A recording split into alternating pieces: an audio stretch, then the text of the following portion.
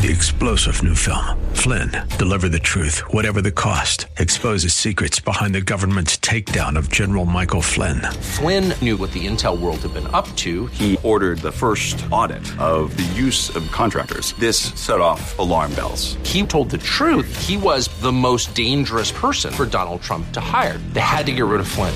Flynn, deliver the truth, whatever the cost. Available now. Watch it today. Go to salemnow.com. salemnow.com. Welcome to the Georgene Rice Show podcast. This program was originally broadcast live on 93.9 KPDQ. We hope you enjoy the show. Well, good afternoon and welcome to the Wednesday edition of the Georgene Rice Show. Glad to have you with us. Looking forward to a conversation with Josh McDowell. He is with Cru, and Josh McDowell Ministries is involved in all kinds of things. But most recently, he's published a paper on what the church might expect following COVID-19 and the challenges that predated the pandemic that will only be exacerbated by it. So this is a document to help the church prepare for post-COVID-19 living. So Josh McDowell will join us later this hour, so I'm looking forward to that.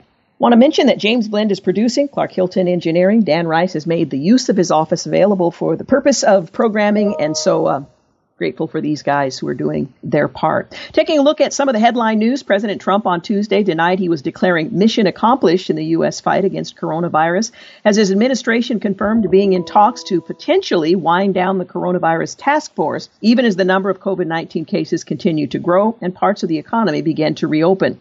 The president defended the talks on Tuesday while speaking to the media in Phoenix, where he was touring a mask production facility, saying his advisors were continuing to examine the virus very closely and the doctors on the task force would continue to make their voices heard. We can't keep our country closed for the next 5 years, the president said. We've learned a lot about the coronavirus. Vice President Pence, who was, led the task force, said on Thursday that White House officials were having conversations about finishing up the group's business and instead having agencies take over the work, specifically mentioning the Federal Emergency Management Agency, or FEMA. The vice president said, though, that the earliest the agencies could take over the group's responsibilities would be by Memorial Day or early June. Well, the Trump administration's discussions about winding down the task force come as a revised mortality model from the University of Washington's Institute for Health Metrics and Evaluation predicts coronavirus deaths in the U.S. will nearly double to 135,000 through August. Well, the office of former President Barack Obama in March privately bashed Senate Republicans' investigation of former Vice President Joe Biden and his son in Ukraine, a probe it deemed is lending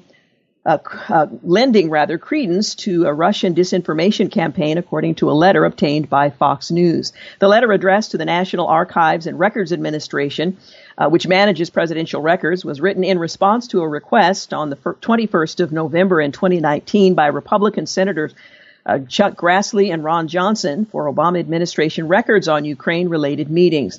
It referred to their requests as improper use of the NARA's release terms and a supposed effort to shift the blame for Russian interference in the 2016 election to Ukraine. For House Speaker Nancy Pelosi, the sexual assault allegations against presumptive Democratic presidential nominee Joe Biden are now a closed issue, one that's no longer worth discussing.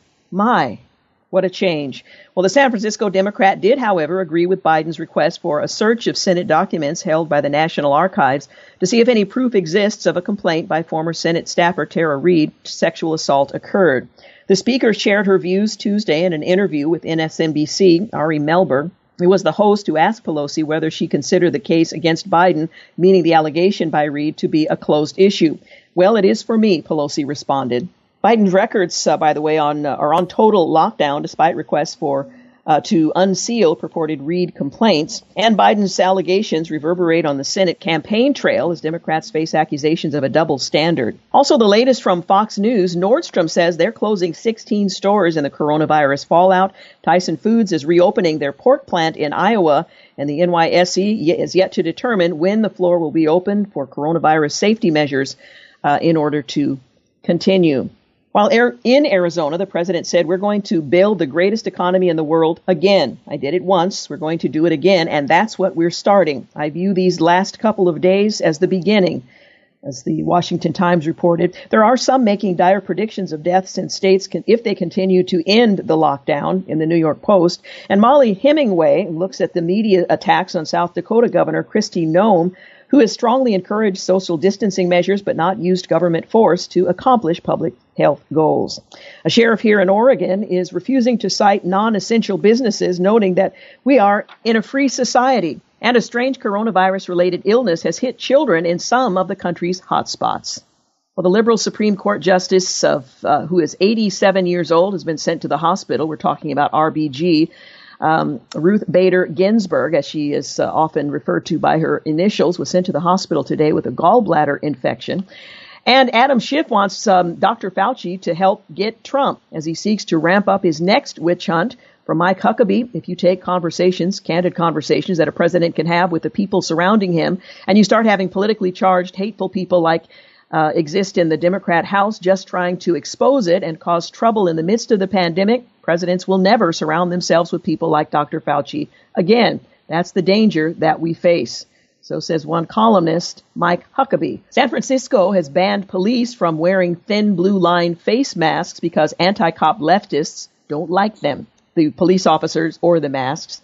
UK judges say women can't be legally listed as a child. I should say a woman cannot be legally listed as a child's father. She identifies as a he now, and the judges are going with science just this once.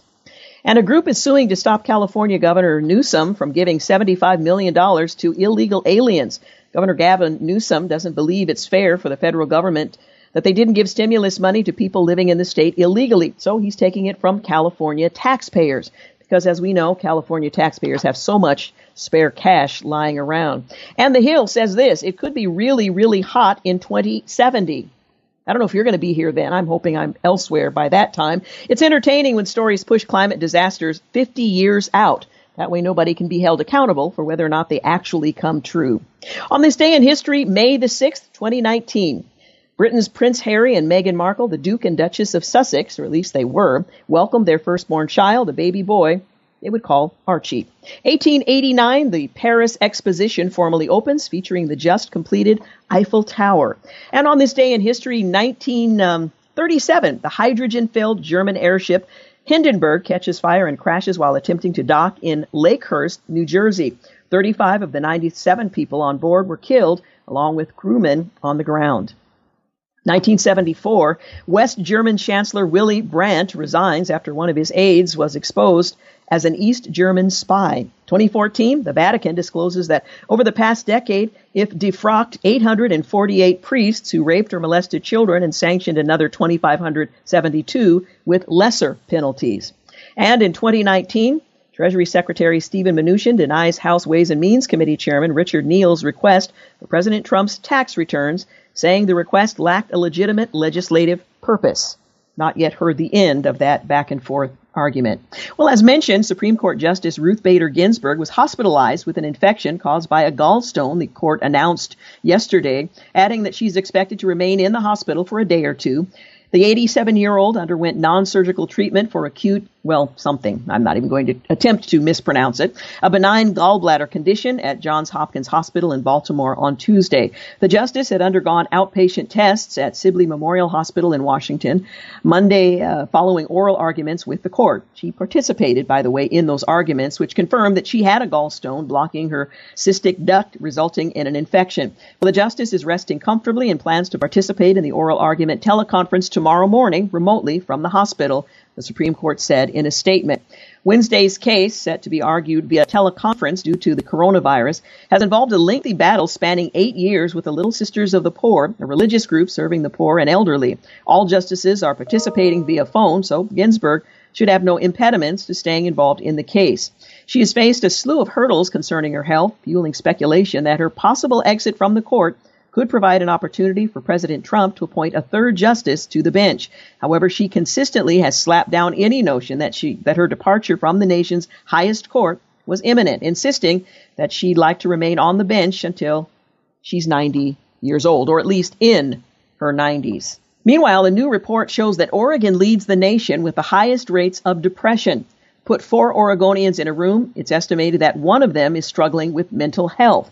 A new report ranks the state as number one for the percentage of people dealing with depression. We analyze CDC data on depression rates in each state, says the analyst.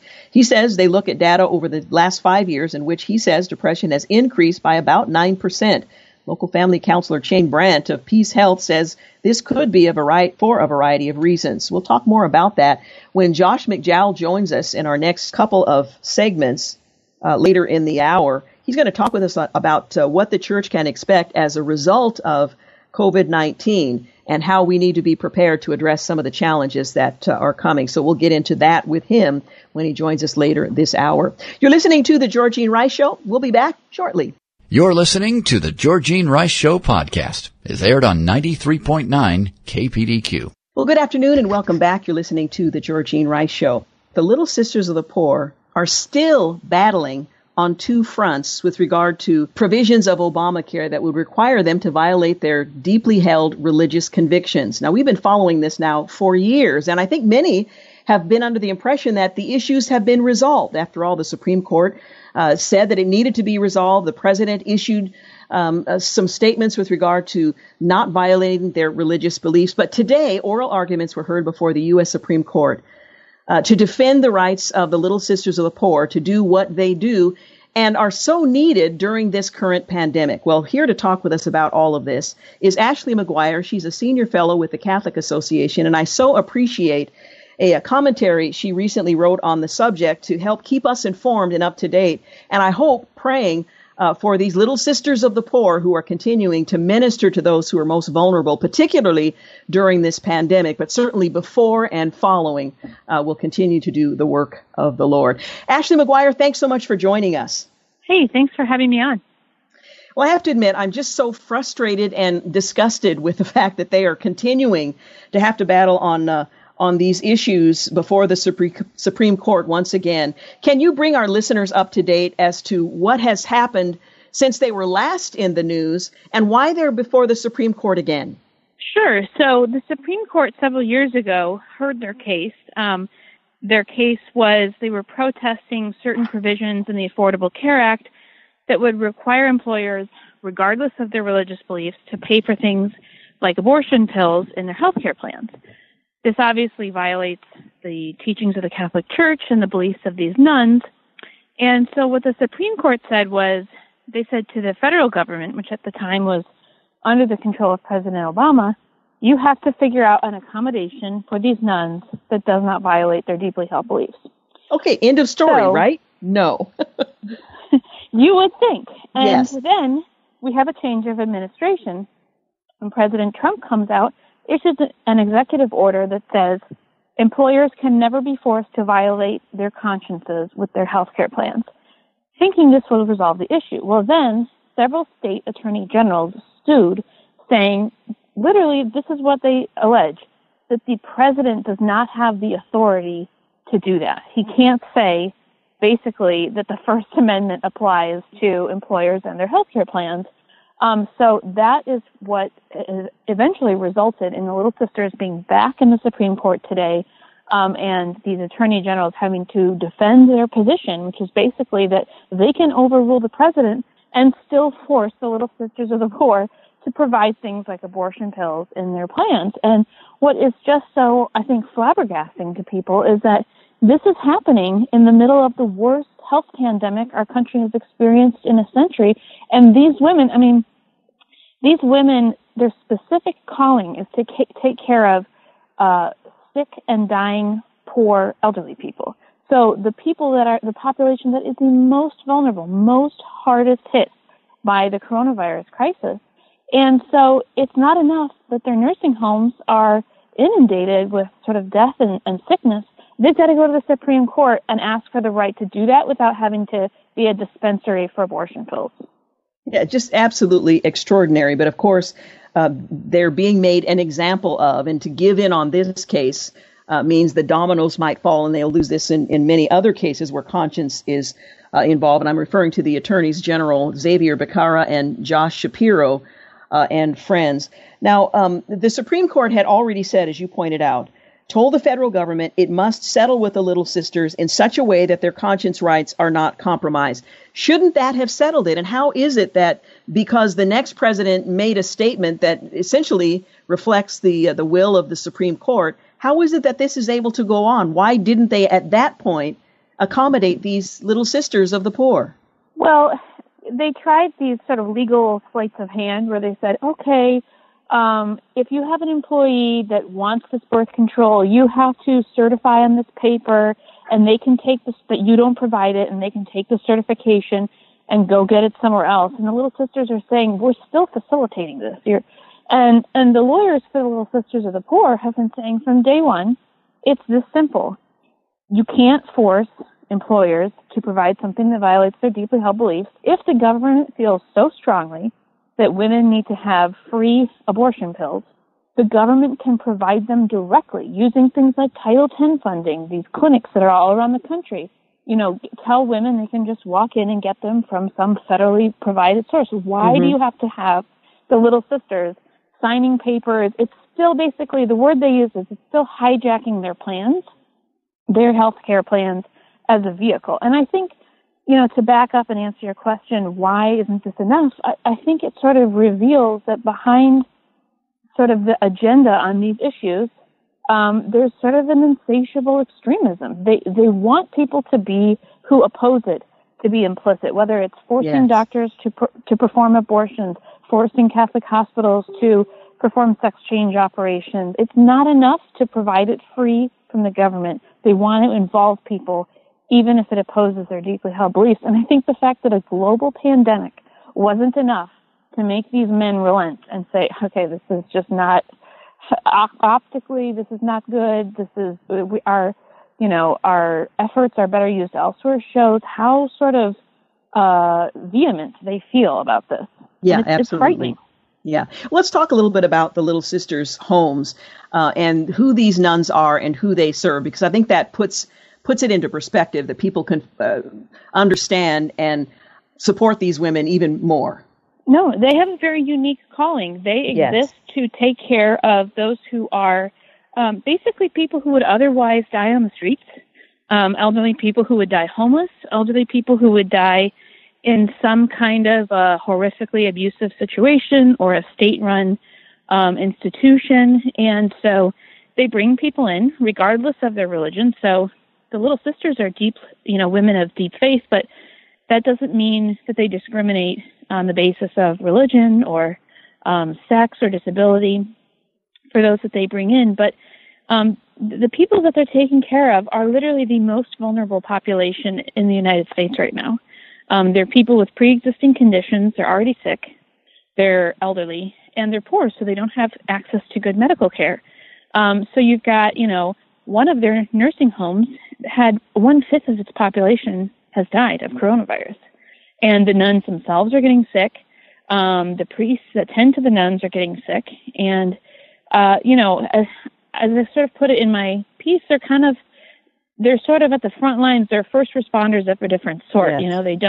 They're not trained nurses, although many of them do have quite a bit of medical expertise. But they're sort of at the front lines in a different way, dealing with the hardest hit populations. They don't do it for profit. And it's their life calling. And the thing that I think is the most beautiful about their work is that they take people who would otherwise sort of die in a lonely and destitute way and give them a very dignified and happy death. And that's a gift that has no value. Yeah. You point out in your commentary that nuns founded our modern-day healthcare system, and many of the most famous hospitals in this country were founded by nuns going straight to, not away from, the sick during outbreaks and pandemics.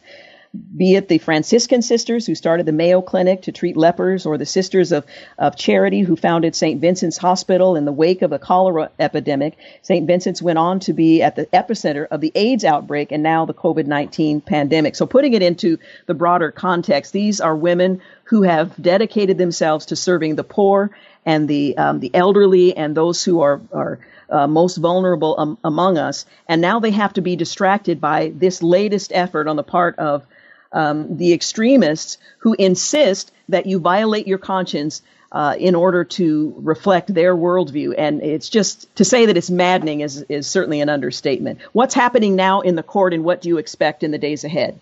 Well, the justices seem to express exasperation at why this is still going on. And, I think the justices who are sympathetic to the First Amendment arguments of the Little Sisters are exasperated that there's people like these attorney generals who are still harassing them. And so I don't know. I mean, I listened to most of the oral argument. My sense was they're kind of at an impasse. But ultimately, I think the court in the last really decade has ruled heavily in favor of religious freedom, and often with strong rulings, and already ruled in the Hobby Lobby case, which was dealing with this issue, but in the private sector, they still ruled in favor of the religious liberty claims of the plaintiffs. So, I think there's a cautious optimism that the Little Sisters will win. But, even if they do, I think what the case belies is that this is not this sort of clash between ideologues who are increasingly, I'm not sure what the word is I'm looking for, sort of unrelenting. And then also the clash between them and between American citizens who are also kind of putting their feet down and saying, no, like you can't, that's what's so impressive about the Little Sisters is, the government keeps trying to say, this is just a piece of paper. Like, why can't you? And they're saying, no, it's a piece of paper that represents our conscience, and we're not going to relent. And so it's a very sort of definitive and important conflict, I think, that reflects something broader that's happening in our country. So I think we're hopeful that the Little Sisters will win and hopefully resolve this specific issue. But then you look around the country and you see all these other efforts to make Catholic hospitals perform abortions. We have this rise of the issue of assisted suicide. Will doctors be forced to dispense assisted suicide drugs? Pushing pharmacists to dispense abortion pills. And so the broader conflict is not going away. But I so appreciate the courage of these women to choose not to violate their conscience and to stand up against these powerful men. And I hope and pray that they will be successful, but mostly I appreciate that they have fought the good fight. Ashley, thank you so much for bringing us up to date. We'll certainly keep them in our prayers and watch the Supreme Court. I'm guessing we won't have a decision until probably late summer, but we'll certainly watch with great interest and keep the Little Sisters of the Poor in our prayers as they are ministering to the most vulnerable during this pandemic. Yes, thank you so much. Thank you. Again, Ashley McGuire, Senior Fellow with the Catholic Association. You're listening to The Georgene Rice Show. Up next, we'll talk with Josh McDowell on what the church can expect post-COVID-19 and how we might prepare. We'll be back. You're listening to The Georgene Rice Show podcast. It's aired on 93.9 KPDQ. Hey, welcome back. You're listening to The Georgene Rice Show. Well, the U.S. coronavirus cases show signs of leveling off. One of our renowned Christian apologists is urging the church to prepare for an avalanche of new challenges. Following federal and state governments' discussions about plans to reopen parts of the nation in May and June, best-selling author Josh McDowell has released an online document titled What Comes Next, outlining challenges the church, parachurch organizations, and individuals are going to likely face in the wake of COVID-19. Now, he's compiled more than 1,000 hours of church research over 55 years. Social distancing, quarantines, lockdowns, government tactics enacted to help flatten the curve against the novel coronavirus are having an adverse effect on mental health and emotional health in church, he says. And we're going to talk about not only what's happening now, but what we can expect once we are allowed to be in one another's presence once again, in order that we might be prepared to minister as needed. Well, Josh McDowell is a familiar name to all of you. In 1961, he joined the staff of Campus Crusade for Christ International. Not long after, he started the Josh McDowell Ministry to reach young people worldwide with the truth and the love of Jesus. He's well known as an articulate speaker. He has addressed more than 46 million people, giving over 27,200 talks in 139 countries. I need to just stop and take my breath just saying it, let alone him having done it. As he's traveled, he quickly realized that where people were sick, homeless, and hungry, words were not enough. So in 91, he founded Operation CareLift to meet the physical and spiritual needs. And he discovered those needs in orphanages and hospitals, schools, prisons, and elsewhere. He has written or co-authored 151 books in 128 languages, more than a carpenter among them, evidence that demands a verdict. Josh McDowell Ministries is a Cru ministry, the U.S. division of Campus Crusade for Christ International, and he joins us today to talk about what the church might expect next. Josh McDowell, I sure hope welcome. You recorded that. I hope you recorded that. That's well, the best introduction I've had in a long time. Well, I thought you merited one of those kinds of introductions. Oh, welcome, you're and thank gracious, you so much. This is really quite an event that we are witnessing, in that we are required to socially distance from one another. And with that isolation, as you point out in this document that I referenced, 10 challenges facing the church, and the part that focuses on the coronavirus, it is exacerbating some problems that we've already seen, and the church, you suggest, needs to be ready. Give us kind of a loose overview. Well, the thing is, the virus and the lockdown has not caused any of this. What it has done is exasperated it.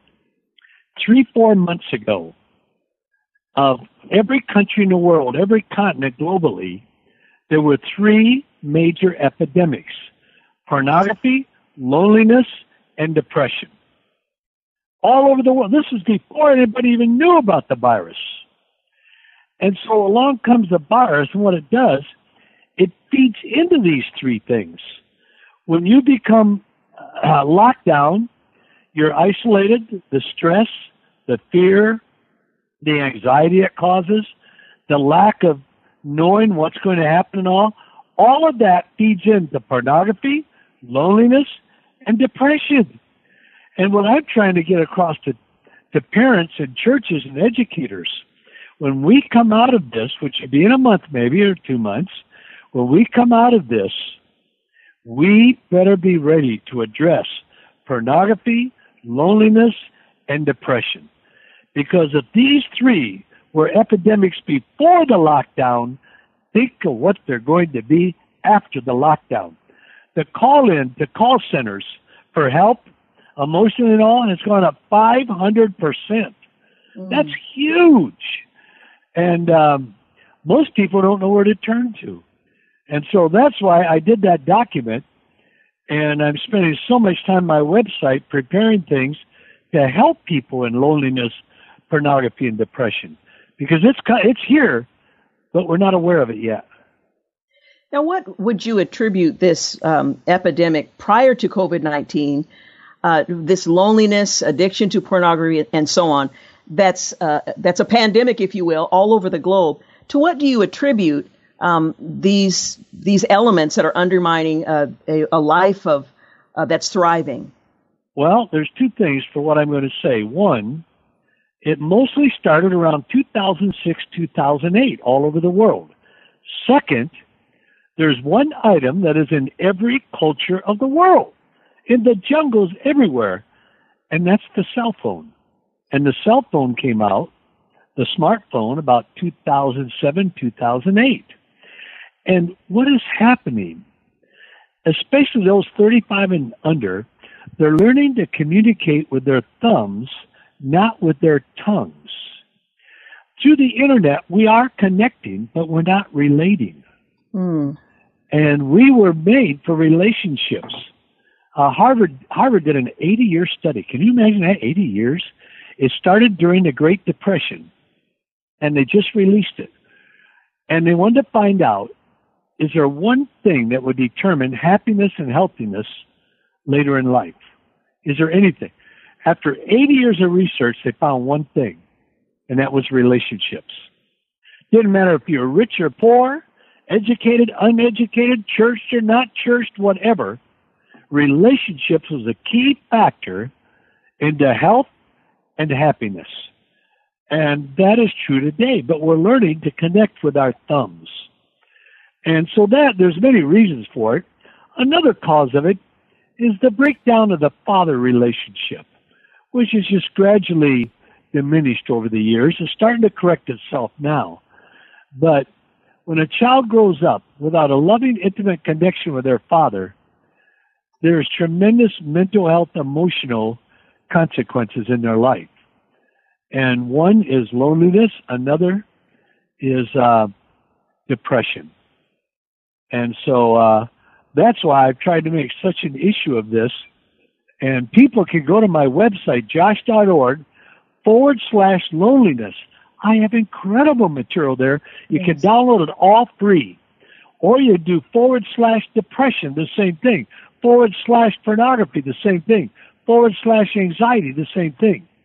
I have material I've researched, documented it all, broken it out into easy understanding. And on all those issues, you can download it free at josh.org. I put a link on the Georgene Rice Show Facebook page, so if you want to check that out, and maybe you're in your car and you can't write that reference down, but I'd encourage our listeners to do just that. Now, one of the documents that you produce there is What Comes Next? What will life be like after COVID-19 pandemic? And you reflect on possible trends that we might anticipate. The first that you write is the economic climate. I think it's difficult to fully appreciate what life might be like when things open up for those who have suffered the greatest economic harm. Can you talk a bit about the economic climate and how we might anticipate what to expect? I think it's going to be better, and it will be some significant difference. And it wasn't really, much of it was not caused by the virus again. Mm-hmm. Let me show you what I mean. Back 3-4 months ago, 15 of the top businesses in the United States, four-walled box stores and things, like Pier 1 Imports and others, we're going to go into bankruptcy. Why? It's not all bad. It's because of the Internet, of Target, Walmart and the Internet, but mainly because of Amazon. And way back before the lockdown and the virus scare, the economy was going to change. And so now when we come out of this, most of those that were going to go into bankruptcy will not recover from the virus. But out of it, I believe, we're going to know new businesses and things and ideas that we never dreamed would ever happen. And it could well be better. But it's going to be mighty hard for some people. Yeah. But they'll come through. Americans have a backbone, and we'll come through all of this in better shape. I absolutely believe that. Now, we're going to take a quick break, but when we come back, we'll continue to work our way through this document. One of the things that you say is that the spiritual climate will have changed. There's a greater interest in spiritual things, but not necessarily interest in churches. We'll talk about that when we return. Once again, we're talking with best-selling author Josh McDowell. You're listening to The Georgene Rice Show, and we'll be back momentarily. You're listening to The Georgene Rice Show podcast. It's aired on 93.9 KPDQ. Hey, welcome back. You're listening to The Georgene Rice Show, and I'm so thrilled that Josh McDowell is with us from Josh McDowell Ministries and best-selling author. We're talking about a document that he produced, and you can access on his webpage. What Comes Next? What Will Life Be Like After COVID-19 Pandemic? Reflections on Possible Trends. We mentioned the first, the economic climate that will change and could be better, but also that the spiritual climate is going to be different, that there's a shift in the spiritual climate, in that there's greater interest in spiritual things. But I thought it was interesting that you made the point, but not necessarily interest in church, that people are seeking to understand the current reality and their place in it.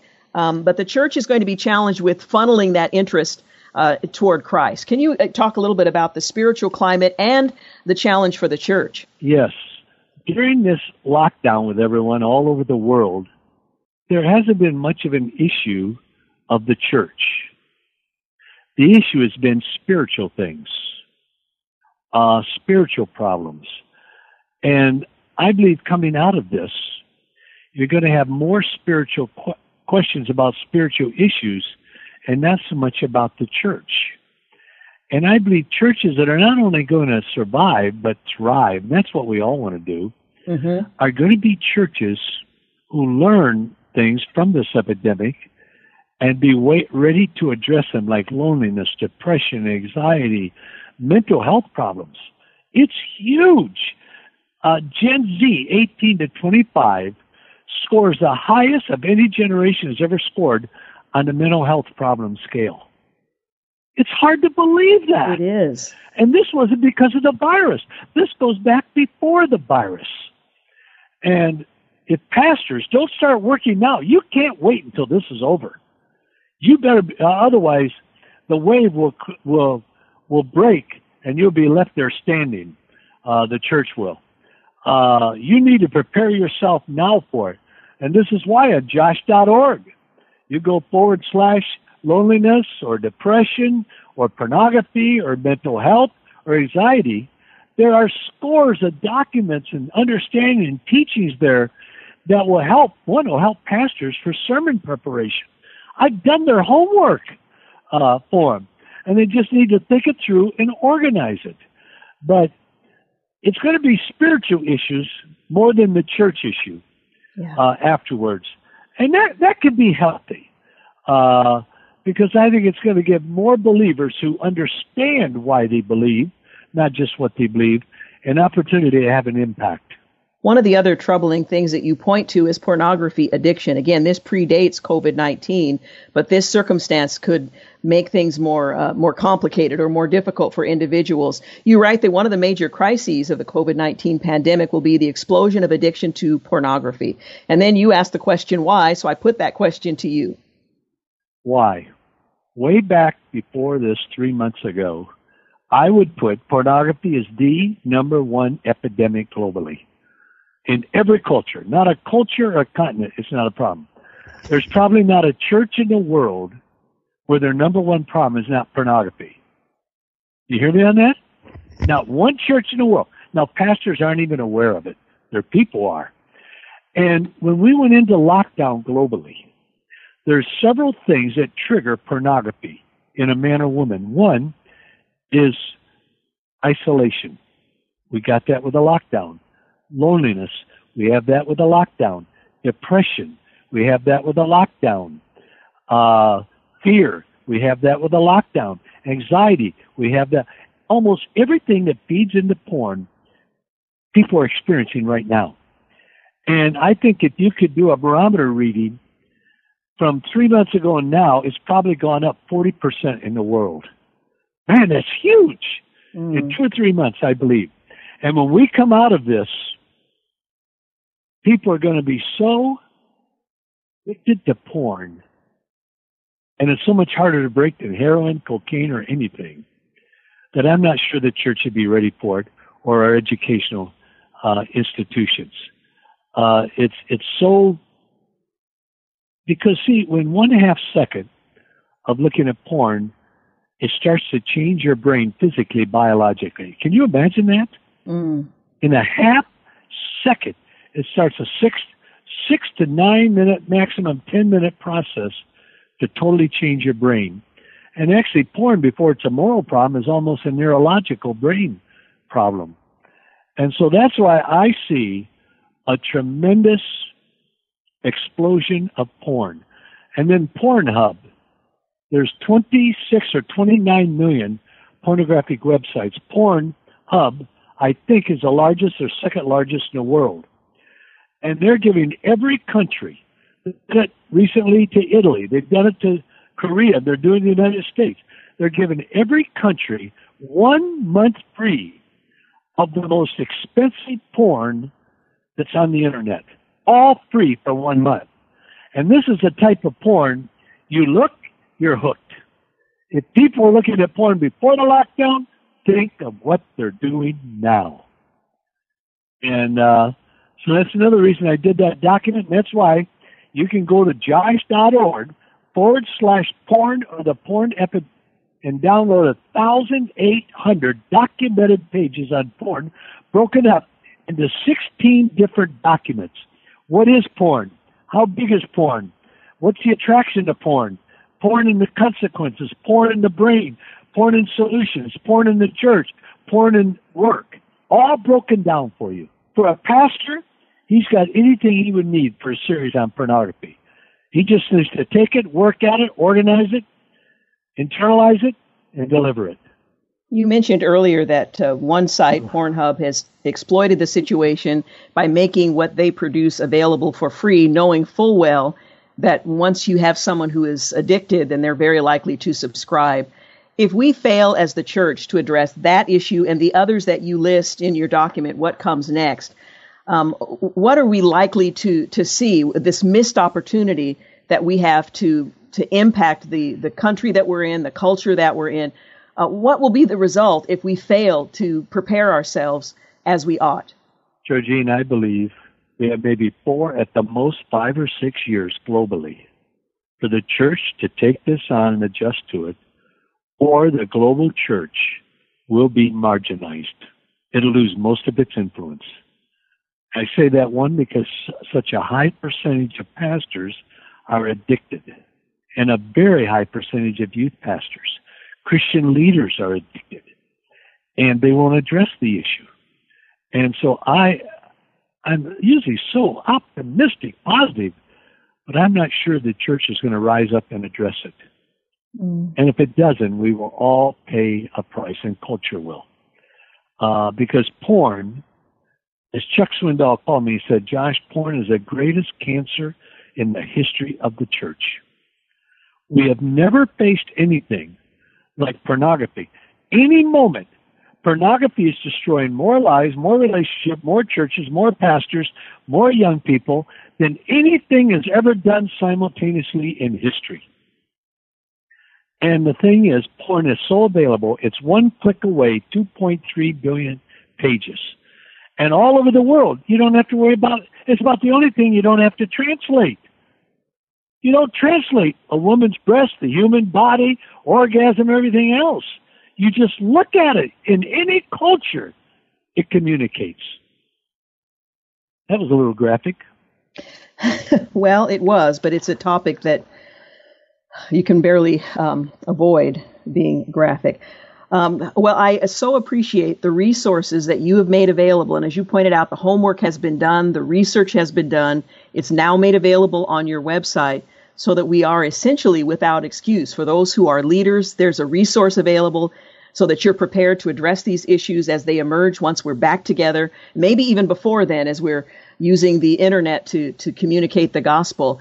But also for those of us who are called to pray. We don't have positions of influence in the church necessarily, but we can pray. Your resources available to all of us. And I am so grateful that you continue to call the church to greater things and have made the work that you do available to all of us. Thank you so much. Well, thank you. And the church always comes around. It does. Sometimes a little late, but I believe my greatest heroes in life are pastors. Yes. And I believe pastors are going to rise up, maybe a little late, but address the issues. Hey, thank you. And you have a great day. Thank you so much. Appreciate you.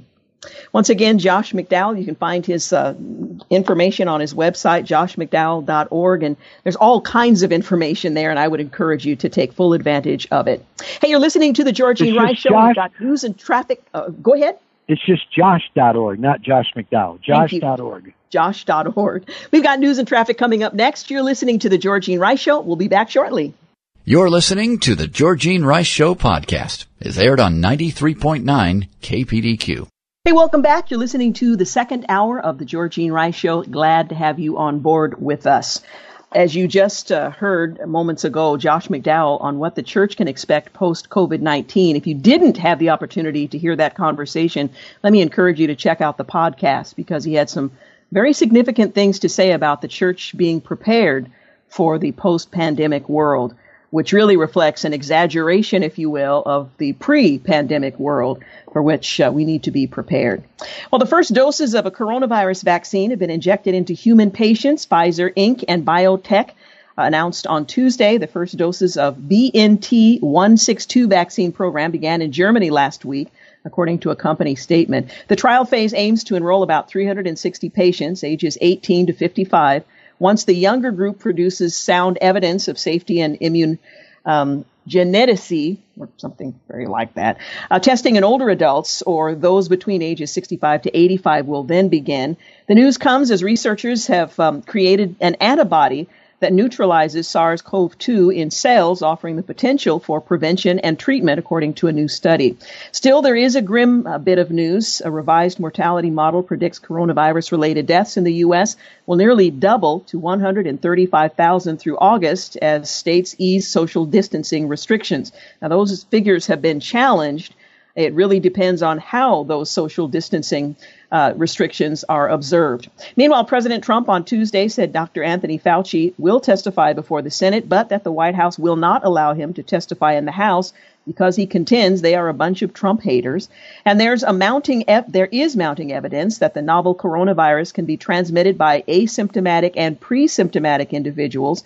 A new review by the Centers for Disease Control and Prevention says nearly all of the U.S. has been in lockdown to fight the COVID-19 spread, but newly published research by MIT economists argue that an optimally targeted lockdown could better protect the most vulnerable while also safeguarding the economy. And that's what we're attempting to work toward, an optimally targeted lockdown. Well, New York State is reporting more than 1,700 previously undisclosed deaths at nursing homes and adult care facilities as the state faces growing scrutiny on how it's protecting its most vulnerable residents during the coronavirus pandemic. California Governor Gavin Newsom has denied a public records request from the Los Angeles Times seeking details into a nearly $1 billion deal for protective masks from a Chinese car manufacturer. Newsom's office has been criticized over the lack of transparency into the contract for weeks. And Health and Human Service Secretary Alex Azar, in an interview on America's Newsroom, addressed the leaked FEMA document that projects far more new coronavirus cases than the White House forecast and nearly double the current daily death toll by the end of the month. We'll see what actually happens. And nearly 400 employees at a Missouri pork processing plant have been diagnosed with coronavirus, though all are asymptomatic. The United Kingdom appears to be now the hardest hit country in Europe after figures released on Tuesday show the official death toll from coronavirus surpassed 32,000. And in the first major challenge to the governor's stay-at-home order in the federal court, the U.S. District Judge has ruled that Illinois Governor J.B. Pritzker's order is constitutional.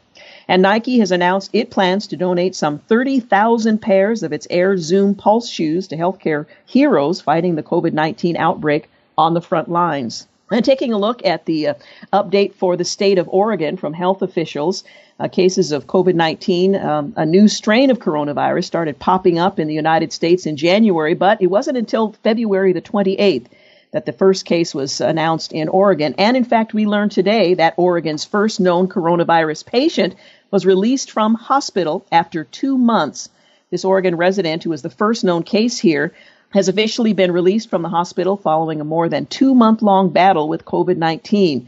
On Monday, Hector Calderon, a custodian at Forest Hills Elementary School in Lake Oswego, was transferred from Kaiser Permanente Westside Medical Center in Hillsborough to a skilled nursing facility, according to the Oregonian.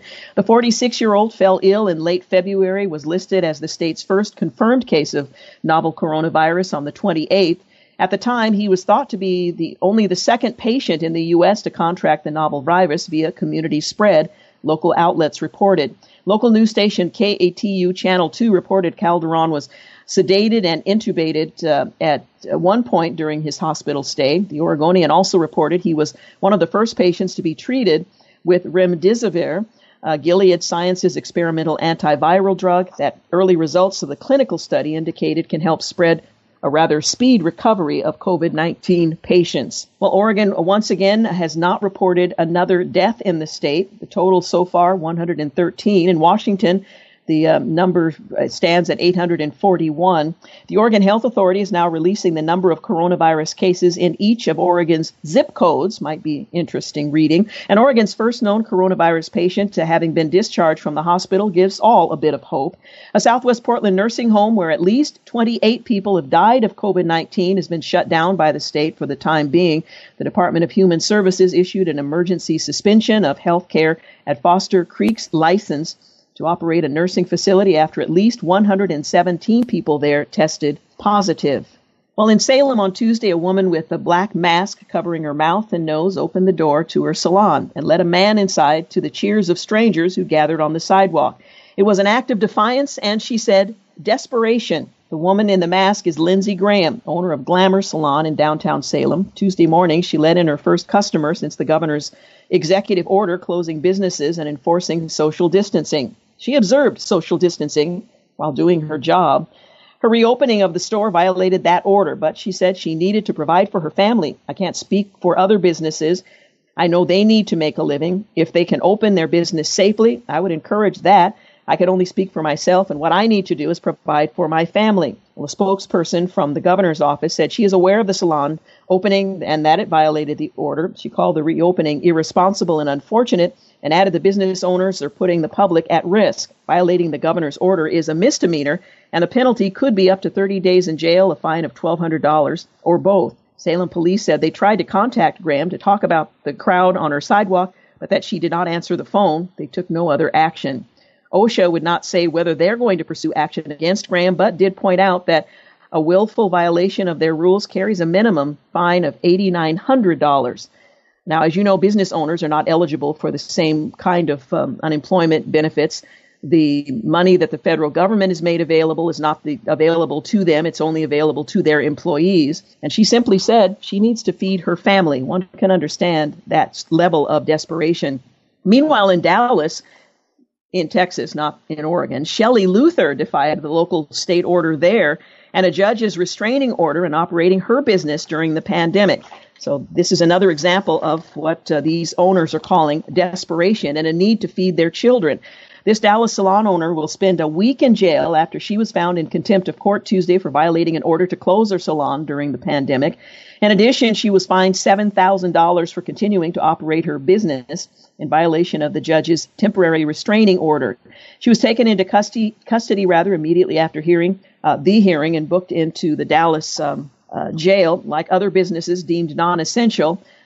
She was forced to close on the 22nd of March after the county enacted the stay-at-home order. She reopened on the 24th of April despite that order and tore up a cease and desist letter from the county judge, Clay Jenkins, at a demonstration the very next day. Well, the temporary restraining order was signed in April by the district judge, but Luther continued to operate the business. In a hearing that was broadcast live on YouTube on Tuesday, she said she had no choice but to open her business. She said she hadn't earned income since the county's stay-at-home order set in March. She applied for one of the federal loans aimed at helping small businesses, but didn't receive it until Sunday. I couldn't feed my family, she says, and my stylist couldn't feed theirs. She was holding a phone to her face from the witness stand so that the court reporter could hear her through her mask, which she wore while working and in the hearing. Before issuing his ruling, the judge said that she was being selfish and irresponsible. She said, in lieu of that feeding my kids is not selfish. She wasn't in it to make a fortune. She was in it to feed her family. If you think the law is more important than kids getting fed, she said, then I'll accept your order. Then please go ahead with your decision.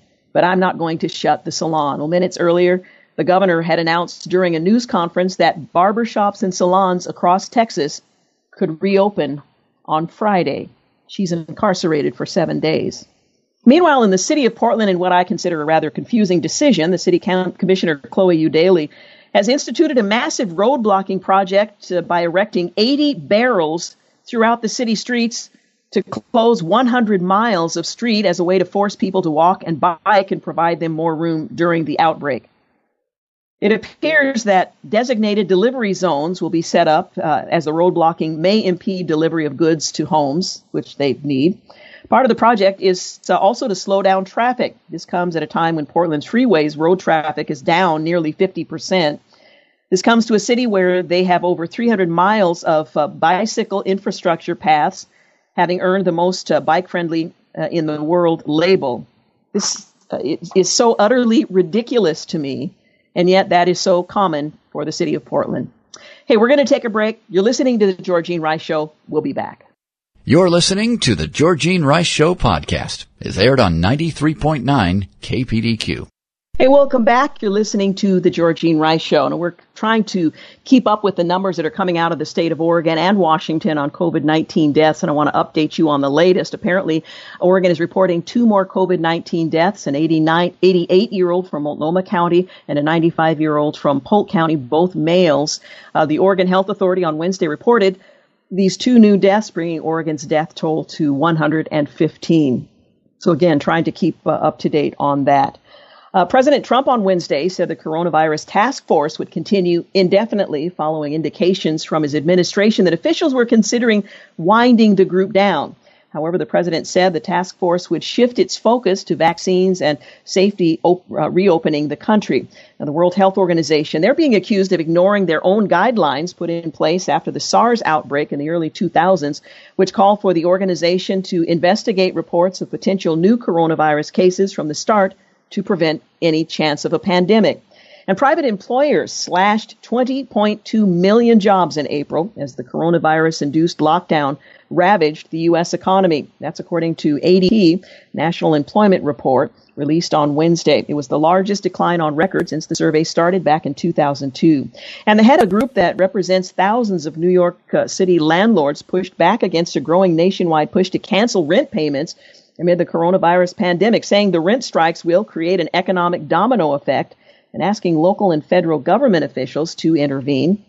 And the U.S. Department of Agriculture is buying some $470 million worth of meat, dairy, and produce, as well as seafood from American farmers, and donating it to food banks this summer. Millions of Americans are experiencing food insecurities during the pandemic, and while farmers struggle with surplus as restaurants and other food service entities remain closed, the USDA, they're stepping in. And tell others how you're having an impact in your neighborhood by giving encouragement. And tell us if you have some good news stories to share. We'd love to hear from you at Georgene Rice at kpdq.com. With some states requiring residents to wear face masks in public to help stop the spread of the novel coronavirus, at least one mask could actually do more harm than good. An N95 respirator. Something to check out. Well, hundreds of meat inspectors throughout the U.S. have been diagnosed or exposed to the coronavirus, and at least 3 have died, according to a new report. And Kim Jong-un disappeared from public view over the past few weeks because of concerns about the coronavirus, not for any heart-related surgery. That's according to South Korea's intelligence agency. And as European countries began to ease coronavirus restrictions, France warned its citizens that they may need to scale back vacation plans this summer as international travel likely will remain limited. And Disney Parks' chief medical officer has outlined several enhanced safety measures its U.S. resorts are considering ahead of reopening to the public, including plans for phased reopening and new physical distancing guidelines. If I'm not mistaken, I think James Blinn might have been planning a trip to the happiest place on earth. Well, for decades, the vice presidential selection process had an air of cloak and dagger to it. The party's nominees would say little about their thinking. The would-be running mates would reveal even less, and an elaborate game of subterfuge would unfold that mostly captivated political insiders and usually had little bearing on the election. They pick somebody, you like him, you don't, you cast your vote.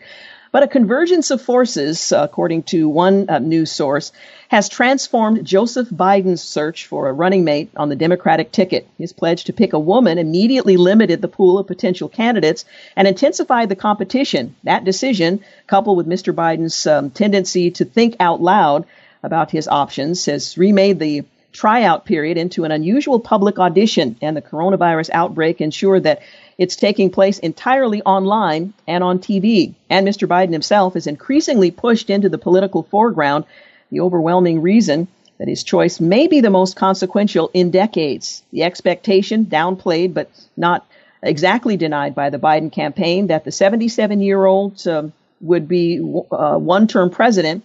If that turns out to be the case, his running mate now could well be the leading Democratic ticket in 4 years.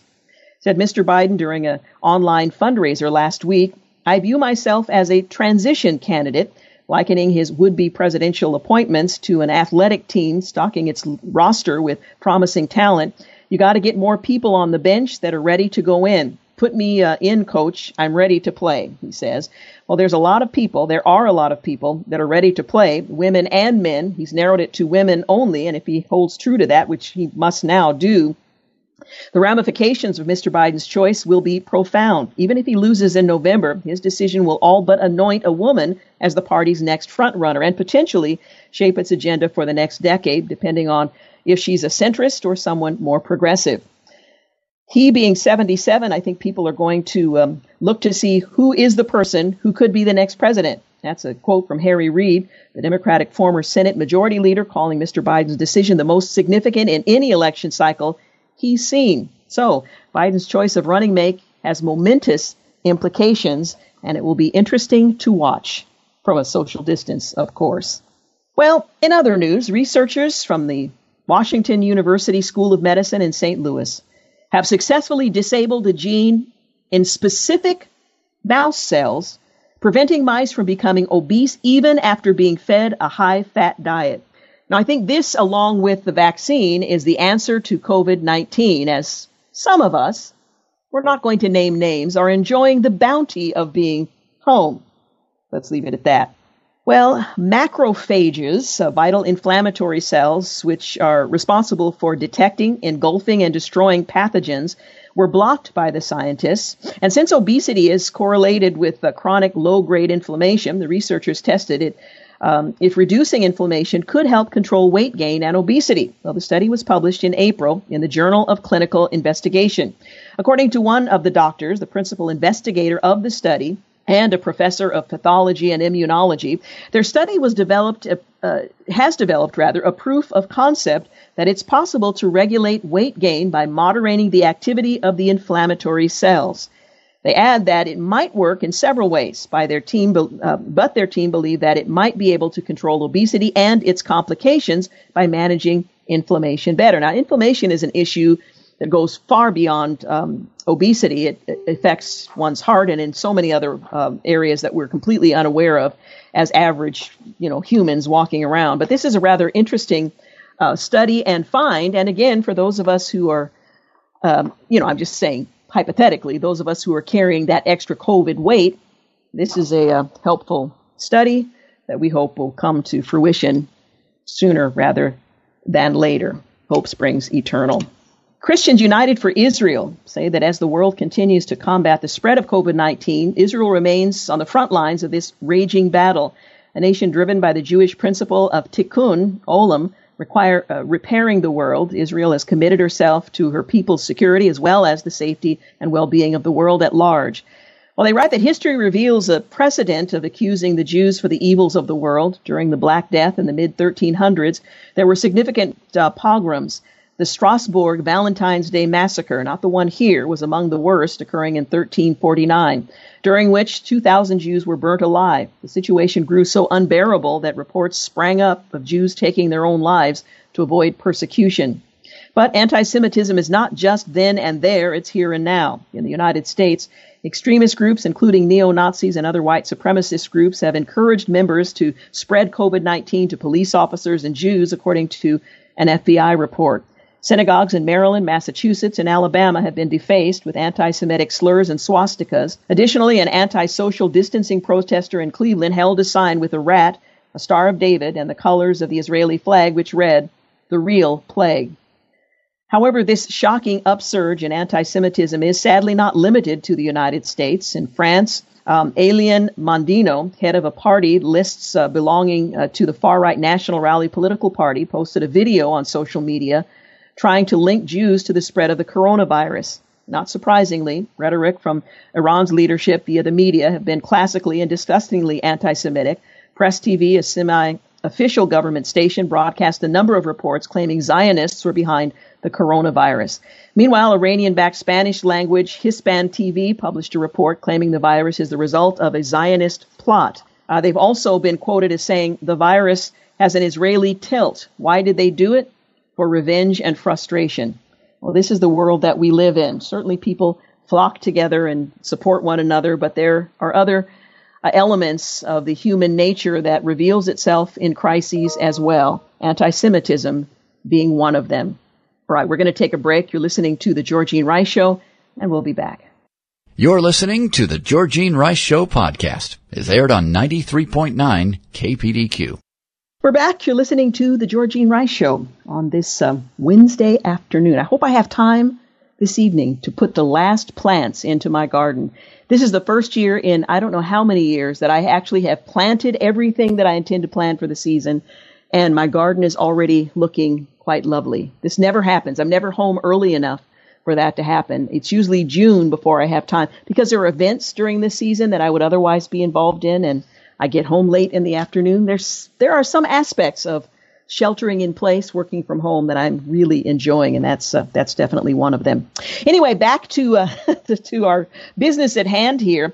Acting Director of the National Intelligence, Richard Grenell, has told the House Intelligence Committee Chairman Adam Schiff the transcripts from the panel's Russia probe, that's still ongoing, the back and forth on the Russia probe, are cleared for public release as the House Republicans demand access to those materials. They're not done with it yet either. Well, Grenell penned a letter this week to Schiff, who is a Democrat out of California, notifying him that transcripts of all 53 interviews, which add up to more than 6,000 pages in total, related to foreign interference in the 2016 election, can be released. All of the transcripts with our required redactions can be released to the public without any concerns of disclosing classified material, he wrote to Schiff in a letter dated May the 4th. Well, the committee in September voted in unanimous and bipartisan fashion to release the transcripts of witness interviews that they conducted during the panel's Russia probe. Well, in November of 2018, the committee transmitted the transcripts to the Office of the Director of National Intelligence for an interagency classification review to prevent the inadvertent disclosure of classified information. Well, Grenell, in a letter to Mr. Schiff, said that the review of the 53 transcripts was completed in June of 2019. And as of today, the interagency review of the remaining transcripts has been completed as well, adding that, pursuant to your guidance, these transcripts have not been shared with the White House. Well, in the interest of transparency and accountability, I urge you to honor your previous public statements and your committee's unanimous vote on this matter. Now, he's been very reluctant to make this information available. Apparently, this is the last roadblock that he can point to avoid making that information available. Well, House Republicans have accused Schiff of blocking the Russia probe transcripts, and this week demanded that he give them access to the interview transcripts. A House Intelligence Committee spokesman on Wednesday said that the panel received Grenell's letter on Tuesday after more than a year of unnecessary delay. The ODNI has finally concluded its protracted classification review of the committee's transcripts, and it also appears the White House has now abandoned its improper insistence on reviewing key transcripts, which the committee appropriately rejected, the spokesman said. We are now reviewing the proposed redactions from the ODNI based on classification, law enforcement sensitivity, or items ODNI requests be for official use only, according to the spokesman, again, for the committee, suggesting that they are preparing to make them available, but first making the political point that the president, who had also requested to see these documents, did so improperly, and using that as part of the explanation for the delay. I'm not sure what the House Republicans intend to do with this information, except perhaps to reveal that things were said that were not made available during the hearings. That might exonerate the president or at least put a different light or spin on some of those elements. But nonetheless, apparently that information will, at some point in the not too distant future, one would assume, should be made available to the public. That would, of course, include the committee in the House and the president himself. I want to remind you that if you are looking for stimulating content during this time of sheltering in place, Salem Media Group is jumped into the movie business by streaming No Safe Spaces. Well, not making the movie, but making it available to you. It's a documentary about free speech from comedian Adam Carolla and nationally syndicated radio host Dennis Prager. It was one of 2019's top-earning political documentaries and the #1 political documentary on its face. And now it's available to watch at home. Critics called it vital, urgent, smart, and one of the most important documentaries you need to see. It tells disturbing stories of how America is becoming a dangerous place to speak your mind and share ideas, but does it in an entertaining and powerful way, which is a challenge in and of itself. If you wonder about the depth of political correctness on college campuses and beyond that eschews free speech, you're going to find No Safe Spaces eye-opening, disturbing, informative, and challenging. It's going to make you laugh, it's going to make you cry, but most importantly, it will make you think. To tell you more about this, you can go to nosafespaces.com. It's going to cost $19.95 for, the average Joe, but for KPDQ listeners, you can use the discount code SAVE25 for a 25% discount. That's nosafespaces.com, and the discount code SAVE25 for a 25% discount for KPDQ listeners. Nicolas Maduro, the embattled leader of Venezuela, said Monday that authorities in Caracas captured 13 terrorists, including 2 U.S. citizens, in a failed invasion attempt that he said was no doubt orchestrated by the Trump administration. Well, in a nationwide broadcast appearing on national television or state television, Maduro held up 2 U.S. passports that he said had been recovered during the attempted raid. He read off the names and the birth dates of the 2 Americans. They were playing Rambo, he said, according to The Guardian. They were playing hero. Well, the 2 U.S. citizens were identified as Luke Dunham and Aaron Berry, both former U.S. Special Forces soldiers. Video emerged that purported to show Venezuelan authorities with their captives lined up at a seaside marina. Maduro said the U.S. government is fully and completely involved in this defeated raid, which it was not. The Associated Press reported he praised citizens from a fishing community for cornering one of the groups he described as professional American mercenaries, hence the word mercenary, not directed by the U.S. government. The U.S. State Department did not immediately respond to an after-hours email, but the Washington Post reported that U.S. officials and Juan Guaido, the leader of the Venezuelan opposition, denied any involvement with the action called Operation Gideon. And we're talking 10 people attempting to unseat Maduro. The Guardian reported that Guaido's team denied any connection with the Florida-based ex-Green Beret, who said earlier on Monday that his mission intended to detain Maduro and liberate Venezuela. It was an ill-prepared, ill-timed effort that was unsuccessful. And both the State Department and Mr. Guaido have denied any involvement in it. Those 2 U.S. Servicemen or former servicemen are currently being held. Their future, their disposition is not yet known at this time. Hey, you're listening to The Georgene Rice Show. We're going to be back in a minute to wrap things up. We're going to offer some things you can commit to doing while we wait for things to return to some semblance of normalcy. And also remind you that Thursday, tomorrow, is the National Day of Prayer. The theme this year is Habakkuk 2:14. More on that when we return in just a few moments. You're listening to The Georgene Rice Show. We'll be back. You're listening to The Georgene Rice Show podcast. It's aired on 93.9 KPDQ. Hey, we're back to wrap things up. You're listening to The Georgene Rice Show. Earlier in the program, we talked with Josh McDowell on what the church can expect post-COVID-19, some of the significant challenges we need to prepare for and begin to address even now. You can check that out at josh.org, and there's a link to all kinds of information available to become better educated and, again, prepared. He also provided some suggestions on things that we can do now as we live through this very unusual time, at least for this generation. He makes the point that your prayers really do make a difference. There's a lot of uncertainty around us, and we're facing similar situations, although the details are different depending on our disposition. But it's important to lift our neighbors and our nation in prayer.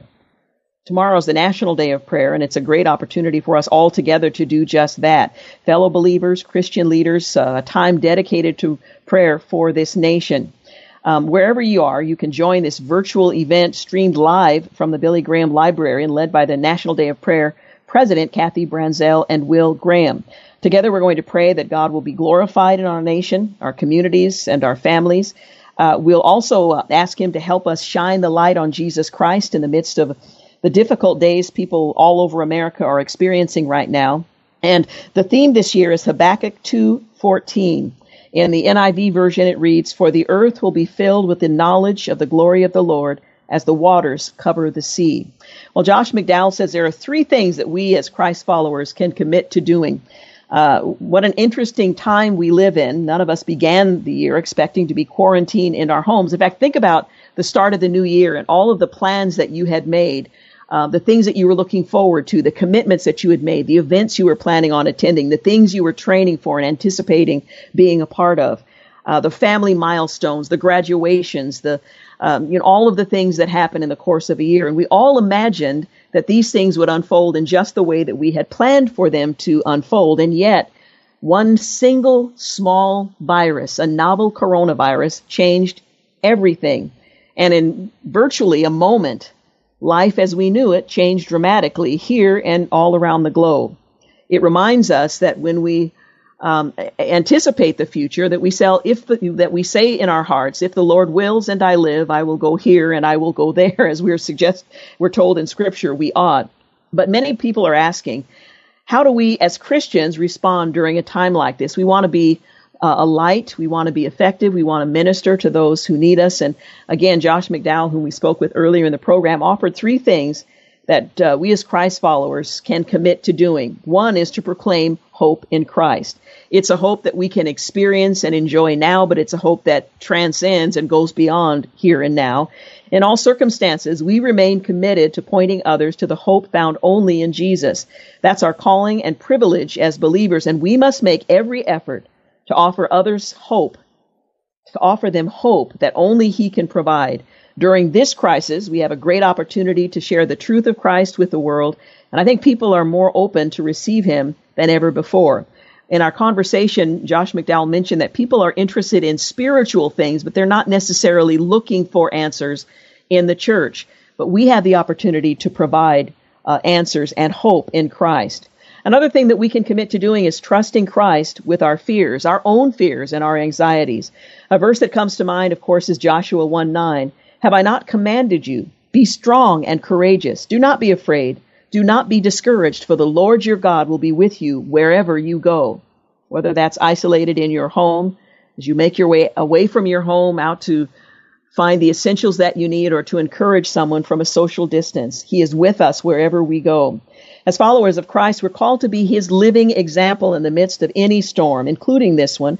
We can submit our fears and anxieties to Him, knowing that He will be with us, that He cares for us. He is God over this storm, over this pandemic, over every situation in our lives, and how we trust Him in this crisis is a powerful testimony to the world. Trust Christ with our own fears and anxiety.